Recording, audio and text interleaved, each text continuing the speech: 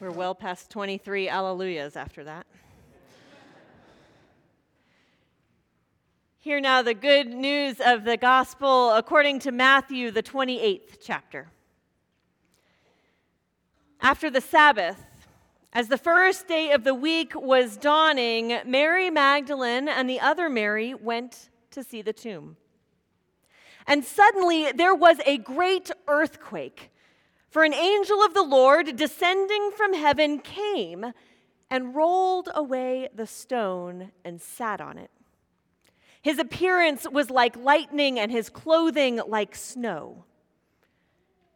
For fear of him, the guards shook and became like dead men.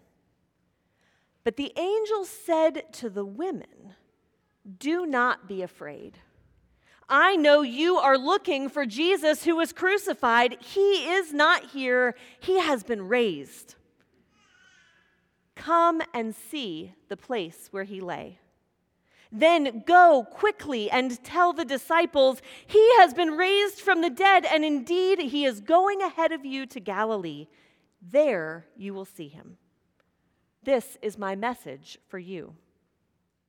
So they left the tomb quickly with fear and great joy and ran to tell his disciples. And suddenly Jesus met them and said, "Greetings." And they came to him and took hold of his feet and worshiped him. But Jesus said to them, "Do not be afraid. Go and tell my brothers to go to Galilee. There they will see me." This too is the good news of God for the people of God. Thanks be to God. Let us pray. Come, Holy Spirit, heavenly dove, with all thy quickening power. Come shed abroad a Savior's love that it may kindle ours. And may the words of my mouth and the meditations of all our hearts be acceptable in your sight, O Lord, our rock and our risen Redeemer. Amen. Somewhere this morning, in a hospital room, surrounded by the witness of her closest loved ones and a nurse whose name she won't remember, but who is taking away the pain, a woman is giving birth to a child. And somewhere else this morning, over brunch or after a morning hike, with witnesses hidden behind the trees ready to photo document the moment, a loved one will pause on an otherwise ordinary day to propose to the love of their life. And somewhere this morning, too, with light shining in the window and loved ones by their side, an aging father will breathe his last. And even amidst the grief, love is there. And all of their lives are seismically changed in an instant. In an encounter where fear and joy mingle in an inexplicable kind of way. If we are lucky, over the course of our lifetimes, we might be fortunate enough to have one or two of these kinds of moments, where the transcendent meets the ordinary, where fear and joy dance together, where there is an encounter that is pure love. And our lives are changed. I call these holy moments because in those moments, God is there. We could call these Easter moments, moments where death and life, fear and joy are held together with love. And when we have these kinds of moments, we invite special people, our nearest and dearest, to come and see, to bear witness to these encounters with us. We need someone to help hold the weight of these kinds of life-altering moments in our lives. And one of the first things we do after these special sacred moments happen is that we pick up the phone and begin to tell the story. You will never guess what just happened. I have something so incredible to tell you. Are you sitting down? I need to share something with you. Because this kind of news, it's meant to be shared. And before there were cell phones and Instagram stories, there was the story. The one that was told first by women, and then by the disciples, and then by Peter and the early church in Acts, and then written down in the word of Scripture so that it could become the living word for us. And it has been told and told and told again until it was told again here today. Because good, true, life-altering news, it's meant to be shared. The story goes that somewhere this morning, many years ago, 2 grieving women walked to the tomb where Jesus had been laid. And on that morning, the earth shook and the stone was rolled away, and they met an angel who said to them, "Do not fear. Come and see. Come and see where he lay, and then go and tell. He is not here. He is risen."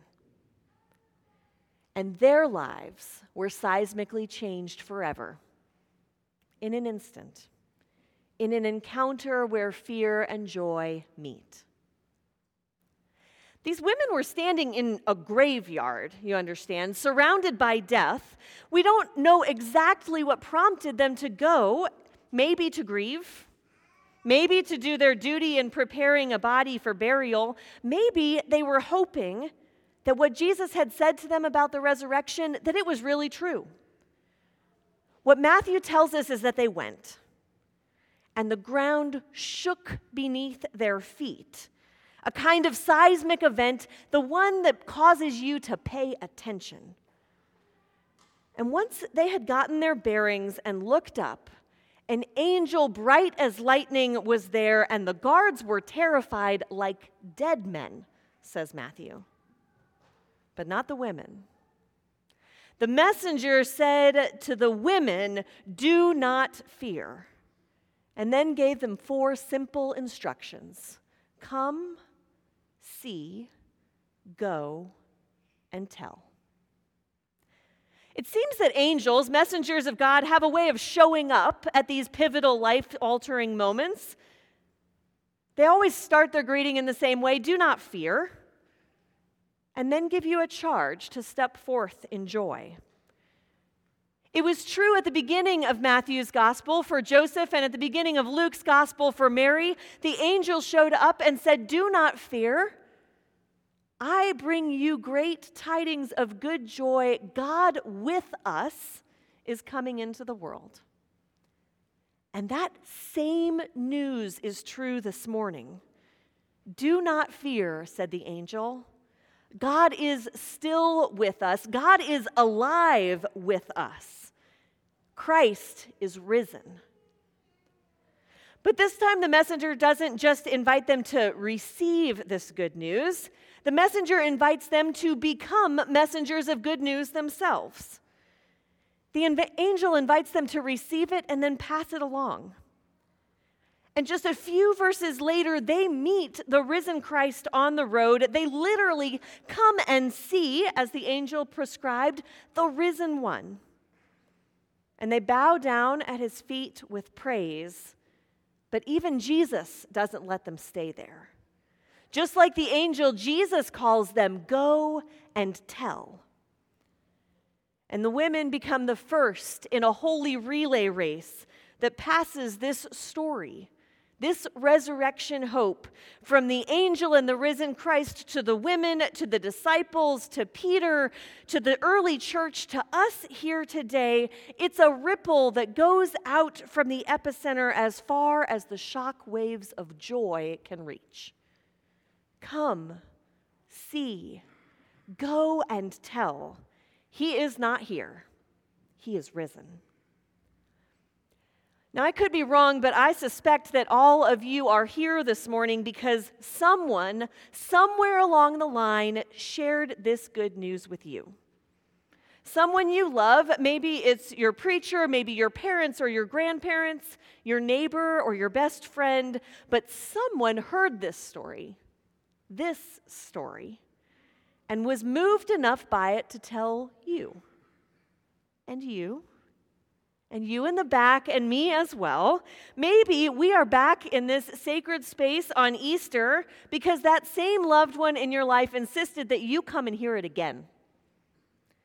Or maybe you're here because you needed to come and see one more time that good news is still true and it is still for you. The Easter story is this: Christ is alive.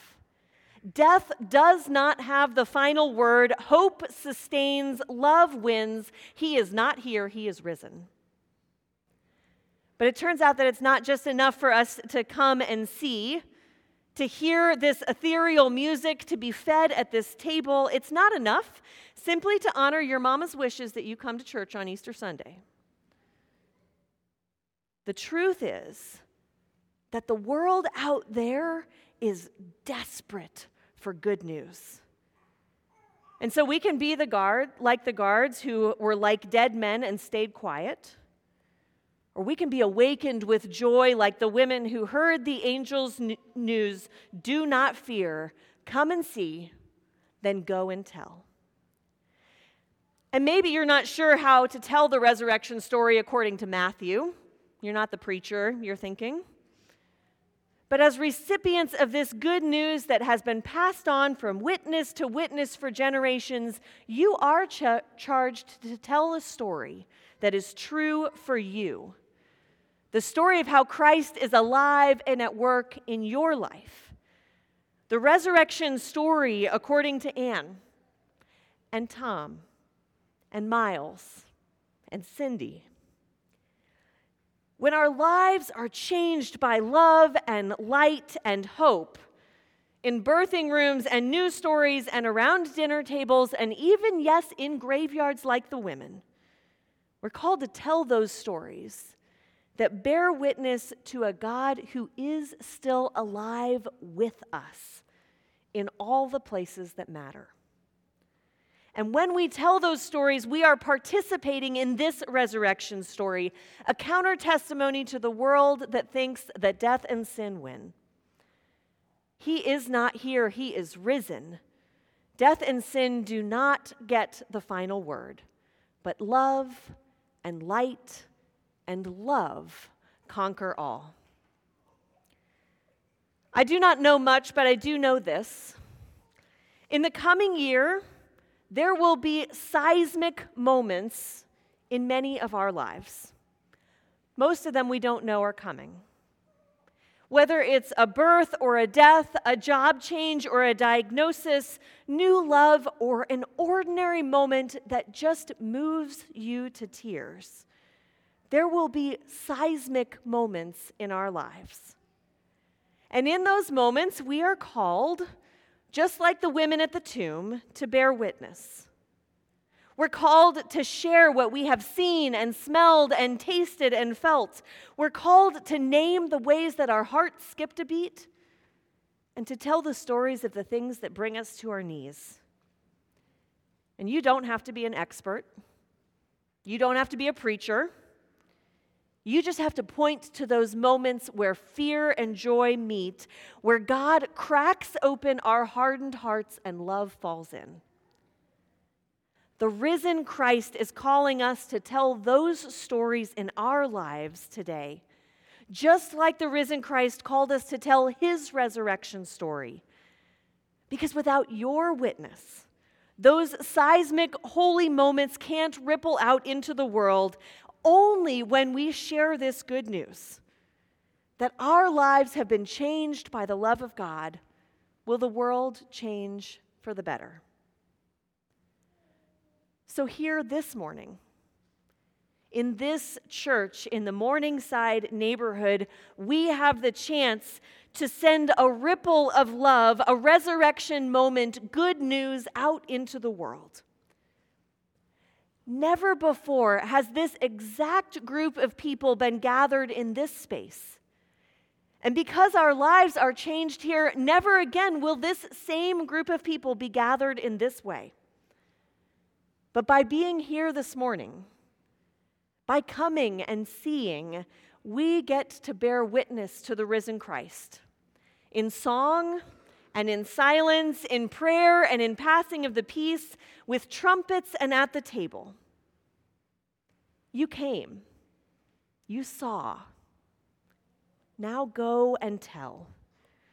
The world will be shocked, seismically changed, if we leave this place together proclaiming, Christ is risen, he is risen indeed. Do it with me.